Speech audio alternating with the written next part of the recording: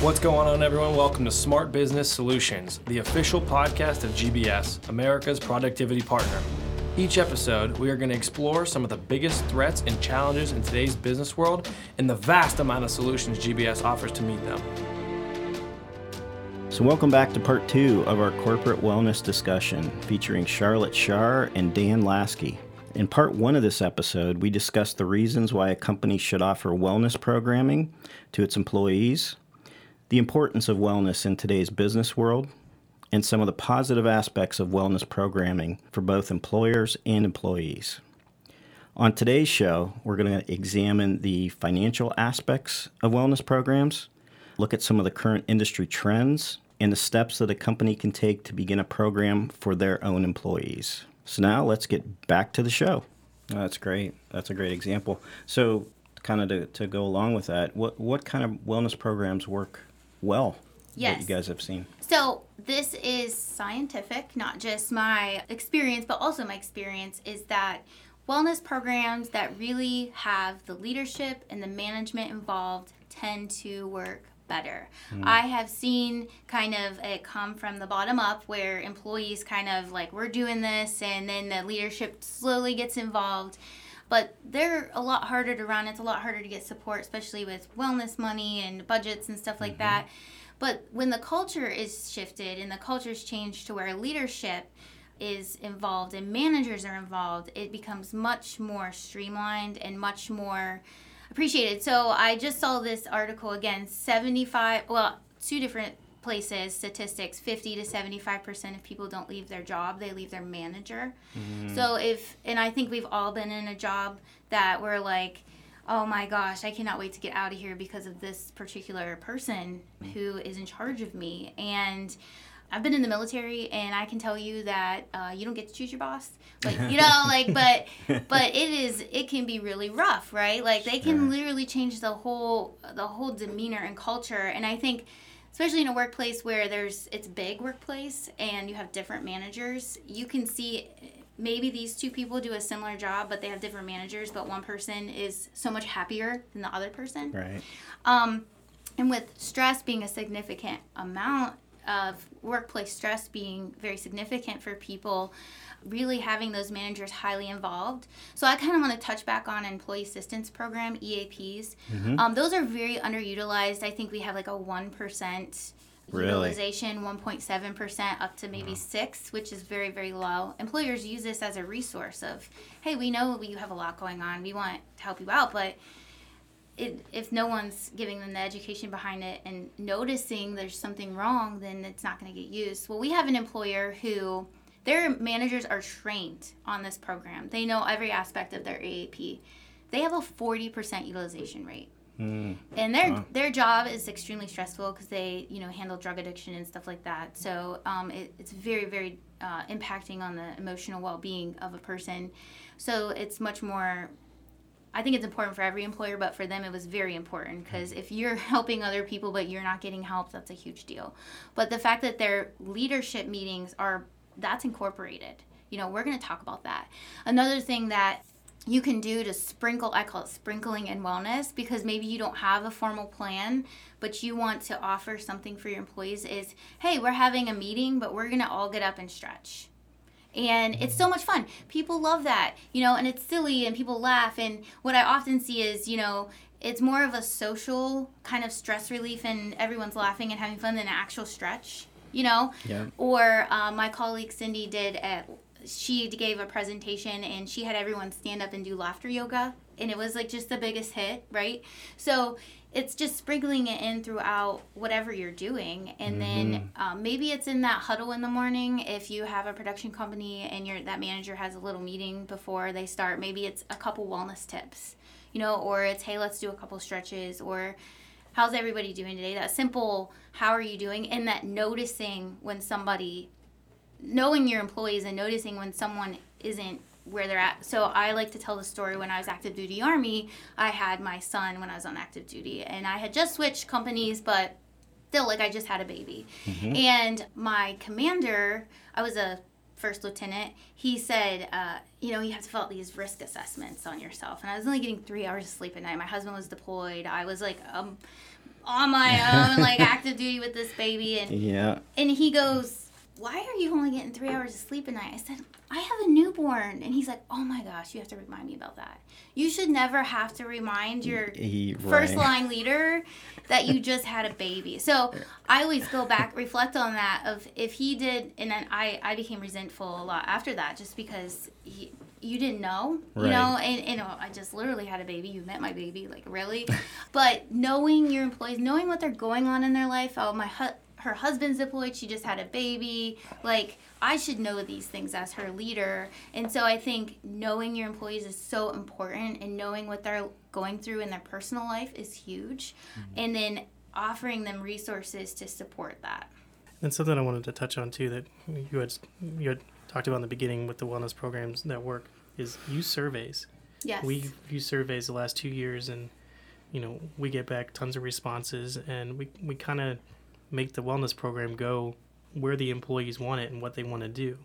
And whenever we did do that, of course the participation goes up in different wellness things that we do throughout the year, which that's a way you can look at getting some data back real quick is year after year, looking at what worked from, we'll say 2018 to 2019, what programs the employees didn't seem to really catch on with versus other ones where they really liked it, and then you can bring it back for next year. Sure. Yeah. So the first year Dan and I started working together, it was like, let's come up with this program. And it was like the two of us. And then the next year we're like, okay, now we need to survey people to see what they say, because what Dan and I think's great might not be what everyone else thinks great. And we didn't even have data back then to even go off of. But a lot of things were hit, and then some were misses. And it's knowing that I remember I had, like, hydration, like, getting people to drink more water is huge. And it sounds so small, but it's a really easy kind of campaign to do. And one of my clients tried to do it, and, like, it usually goes really well for all of them. And they're like, nobody liked that. And I'm like, oh, shoot, like, like it doesn't work. But let's survey them. Would they like to do that? And then when you get the voice of the people, because even though you have in your mind a strategic plan of we're going to tackle these 5 things, how you go about tackling them matters to what the employees want. Sure. That makes good sense. So what are, and again, Charlotte, I know you touched a little bit on this earlier, but what are some of the current trends that you're seeing in wellness? Absolutely. So right now, the biggest thing we're seeing is mental health. Mental health is huge. We already talked about people being stressed out. A lot of that Generation Z who's coming out of college, coming out with all this debt, and very stressed out. I mean, and they don't know, they're wondering, how am I going to do all of this? How am I going to have a house payment and a student loan payment and X, Y, Z? And then you have not just them, but all generations facing this mental health crisis, because today's worker, right? Today's family, I should go to the family. Today's family is usually comprised of a full-time working mom, a full-time working dad, trying to raise a family. And if they don't have support from their family, like grandparents and relatives, it can be very, very hard and stressful. And there's so much demanded on us as not only an employee, but as a spouse and a mother or father. So mental health is trending huge right now, getting resources in to help people cope.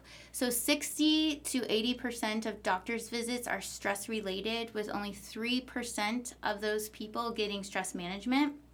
And so think about it. Your doctor has 15 minutes for you. They're looking at the computer the whole time.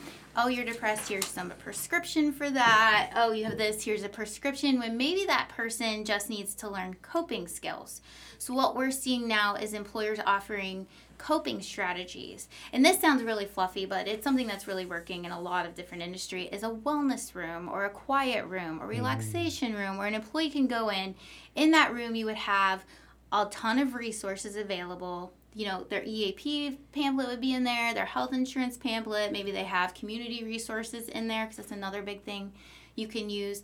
And then they have a chair they can just sit back in, play some quiet music or none at all, have some essential oils diffusing. And Dan's implemented a similar program, but people love it because our minds are going 100 miles per hour all the time, and we need something to bring us back down. We need strategy to know how to cope, and that's what I see through and through is just learning coping skills for just life that, when you're always running, you need to learn how to shut down. So that's what we're really seeing trending right now. And then, other things, always the top ones are physical fitness, nutrition, learning with all these trending diets. I always get like, what's the best diet? And I'm like, well, really just, there's no best diet. Everyone has a diet, right? What you're eating is your diet. Right. And it's a whole foods approach, understanding what works, what doesn't. But really we're seeing more of total well-being. So whole person approach versus, here's just, here's some exercise to do. But if you understand that exercise is a stress reliever, it's a coping mechanism. It releases endorphins in the body. It helps with sleeping. You're much more likely to appreciate that exercise session. And what we know from being grateful is that exercise, a lot of people who have more gratitude in their life tend to keep up with their exercise. And it's because they're grateful for what it's doing for them in that moment, not what they're hoping to get out of it in the long run. Interesting. So knowing that though, right? Like it's all about the education piece. If I don't know that and I just think exercise is a weight loss tool, right, to look better, then I'm not going to stick with it. But if I know what it's doing for me in those moments and what it's contributing to my life, then I might be much more likely to stick with it. So we're seeing whole person approach, which Dan is doing a wonderful job of implementing here at GBS. And do you want to talk a little bit about your stress management sessions? I think they're really good. Yeah, one of the big things that we noticed on the data was that a lot of people had depression type issues. And with this, we were looking at ways to basically decrease stress. So a lot of them was, like I said, we used an app called Calm, and we'd go into like a dark room, like with lights and stuff, and then basically listen to basically like a meditation, and then, people would just be calm for that 10, 15 minutes away from their job. And it's been really highly, because we survey, Yeah. so we know that these people are appreciating this, and they don't want it to go away because, although he's getting kind of the same people that come to these, so hopefully this year we'll be able to attract more people, but they're like, this is the best thing. And just learning, so exercise, deep breathing, which is part of that Calm app or part of coping skills, is huge. If going back to deep breathing is free, it's not strenuous, right, and it can literally reduce your risk of stroke and heart attack. If you can learn to calm down and to get into that place of coherence. So before my life in the corporate world, I worked at the Army Wellness Center supporting soldiers and their families, and we did what we call biofeedback, and part of that was stress management. And we used this it's called like an M-Wave, where you attach it to your finger so we can measure your ability to go into a state of coherence, which is a more scientific term. I think people like to hear that better than meditation, but it's the same thing. But the people who could go into that better are people who have a hobby, they play musical instrument, or they do yoga, or they know how to get to that place. So getting to that place is so important. And then what I also found is that people who have like a lot of health conditions had a little bit more trouble getting to that place. So interestingly enough. So anyways, just using those coping skills, and it sounds frilly and like rainbows and butterflies, but it's really scientific, and there's a lot of research to back all of this. So. And just to speak to that, I know Dan's de-stressor sessions have been very, very positive. Yes. I mean, everybody that's gone, and I unfortunately haven't made it to one yet. I plan on it. Yeah, now you will. But I know that, just the other day you were doing one, and I think it was at the Youngstown office, and it was at 2:30 or something, and then I see like 4 or 5 people coming down the hallway in this big group, and they're heading up to I'm like, what's going on? Am I missing something? It's like, oh yeah, that's it.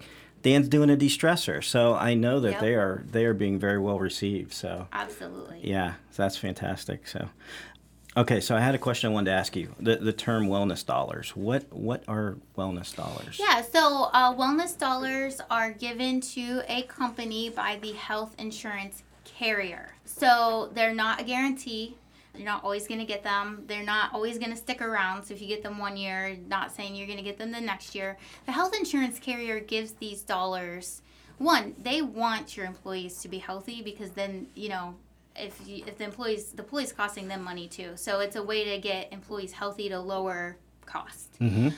Like I said, every industry is different. I've had groups not be able to get them at all. I've had groups get them consistently year over year.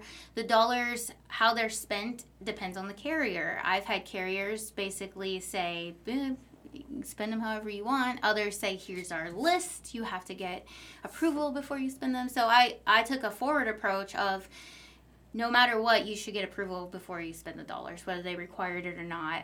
If you do a Fruit Friday and then you spend $400, because it's a reimbursement type program, so the company spends the money first, and then the carrier comes back and says, oh yeah, we're not going to refund you for that. But if you have it in writing, so I'm a big, everything should be in writing and in an email and all that stuff, then you can come back on the carrier and say, well, wait a second, and we kind of ran into this. You approved this in the past. Why are you not approving it now? So moving forward, it's just get approval first. Wellness dollars are negotiated at renewals. So like if you're mid-year, you can't go and be like, hey, I want wellness dollars. It's something that typically your broker helps you negotiate. And it's kind of leverage. So if you're looking at a couple carriers and they're kind of offering the same, but one's going to give you wellness dollars and one isn't, you might be more apt to go with that carrier. Like I said, all carriers are different. Some are big about giving them, and some are like, nope, not going to. It's kind of like water bottles. I used to be able to get tons of water bottles from all the carriers, and now they're all like, no. I'm like, well, please. So I just get my colleagues to give them a hard time, and I usually can get some. But different for every client, used for the group to get them healthier, those on the plan. So as we know, not all, some, like who I work for, I don't have their health insurance. I have my own through the military. So I don't use it. So I don't get any wellness. Like I can participate, but I don't get anything for it. So just because, so employers can offer wellness programs that just tailor to the people on their plan or to everyone. Gotcha. That's important to know. No, that's good. So it's another tool that potentially employers can use for their program. Yep, negotiated at renewal. So I suggest if you've never had wellness dollars or never heard of that, when your renewal comes up, ask for it. Right. Great. Very good. So say someone is out there, a company that currently does not offer a wellness program for their employees. What would they do, or what could they do to get started offering one? Yeah, absolutely. So first and foremost, understand the resources that are available to you through not only your carrier, because carriers have a lot of wellness resources, believe it or not, most do. Maybe it's wellness dollars, maybe they have a health risk assessment on the site that you can get data from if you can get employees to take it. Maybe they even have gift cards available to employees if they provide the employee if they go on and take a health risk assessment or something. So every carrier is different, and it changes every year. So I suggest you just reach out to your carrier or your broker. So your broker should be able to do that for you, because as we know, HR people are really busy, and the last thing we want is for them to be doing more work. So reach out to the carrier, find out what wellness resources available to you through them. Your broker might have wellness resources available. So your community might have wellness resources available. You might be able to get a nonprofit to come on site. There's a nonprofit, a mental health nonprofit that will come on site, and it's called Breaking the Stigma, and they'll come in and give a presentation to employees on breaking the stigma of mental health. And so you don't know what's available to you in the community. So Community American Heart Association is a really great resource I've used over and over, American Cancer Society. So there's a lot of community resources. But once you know what's kind of available to you, the next thing is understanding your data. And that's something your broker, or if you don't have a broker, your carrier can help you with. Sit down and understand what your company is at risk for if you get data. So a fully insured group, harder to get data, don't always get it. But still understanding, survey your employees. Find out what they want. That's data. That's something you can use. Start a wellness committee too. That was another big thing that helped us. Absolutely. Wellness committees are huge because, Dan is one person. And luckily GBS has Dan, because normally falls on an HR person whose plate's already overfilled. Right. So Dan's really been able to take this by the reins and lead the wellness committee and implement these programs. But a lot of companies, believe it or not, don't have a Dan, and I wish they did. And I Yep. tried to tell them to, but you can't. You can't make anybody do anything. But Right. but a wellness committee not only helps spread the love, right? Like, so everyone's helping. These are your foot soldiers. So if you have a wellness committee, it should be made up of someone from each division or location, because if an employer has multiple locations. And what that does is they kind of are the voice for those people. And they're Right. the ones carrying out the mission. They're the ones who are saying, okay, we're going to go in, we're going to promote this, and we're going to give feedback. And Dan gets great feedback from the wellness committee on kind of what they liked, what they didn't like, what they're hearing around the office. Yeah, we do like quarterly meetings to see what worked and what didn't work. And then, of course, the surveys at the end help too. But this Right. just gives me a heads up throughout the year. Yeah, definitely. And then they are the ones who are promoting the programs, because Dan can't be everywhere all at Right. once, right? He Nope. doesn't reach all employees. So so these people are the voice. And then they help to carry out tasks too. So if you have a health fair, your wellness committee, each member can be tasked with bringing in a vendor for that health fair, or promoting it within the company, getting people excited about it. So, and wellness committee members love it. These people are typically people who have passion for wellness anyways. Right. And maybe they don't have the background, or they don't really want to make it a career, but they love it. And so I know when I got to my workplace, no one took wellness walks, but there's a lot of people there who love wellness. I was like, let's go for a wellness walk. And they're like, oh, are we allowed? And I was like, I went to the boss, the regional manager. I was like, can we go on a wellness walk for like 5 minutes? He's like, absolutely. Like, no one asked, right? And these people Right. love wellness, but they're just like scared and they Yep. don't know. Yep. But you bring someone in who's like, let's go take the stairs. Like, they'll follow them up the stairs, believe it or not. So Follow the leader. follow the leader. So it's definitely getting that committee formed is huge. We see much more success in programs that have a committee versus those that don't. I've literally seen an HR person become unwell due to wellness because it's all Stress. on them, and it's Yeah. like, I can't do everything. So it's wellness committees can definitely help with that. And then your mission vision next, and this usually aligns with the company's mission vision of the wellness program, and taglining it or whatever it might be, making your own logo for the wellness committee, branding it if that's allowed. Sometimes it's not, but having your own little spin on the wellness program can help people to just think, if you receive a paper about maybe a campaign that's coming up and it has the little wellness logo on it, just seems a little more official, a little more exciting to participate in. Yeah, right. So mission vision's next, and then obviously from there you're going to want to put in the programming and strategically, based off of your data that you've gathered and that you've strategically put out. And, once again, the committee is usually a big part of that. Awesome. Well, I want to thank you guys for being here. Dan, I want to thank you because having this conversation has made me even appreciate what you do for us here at GBS even more.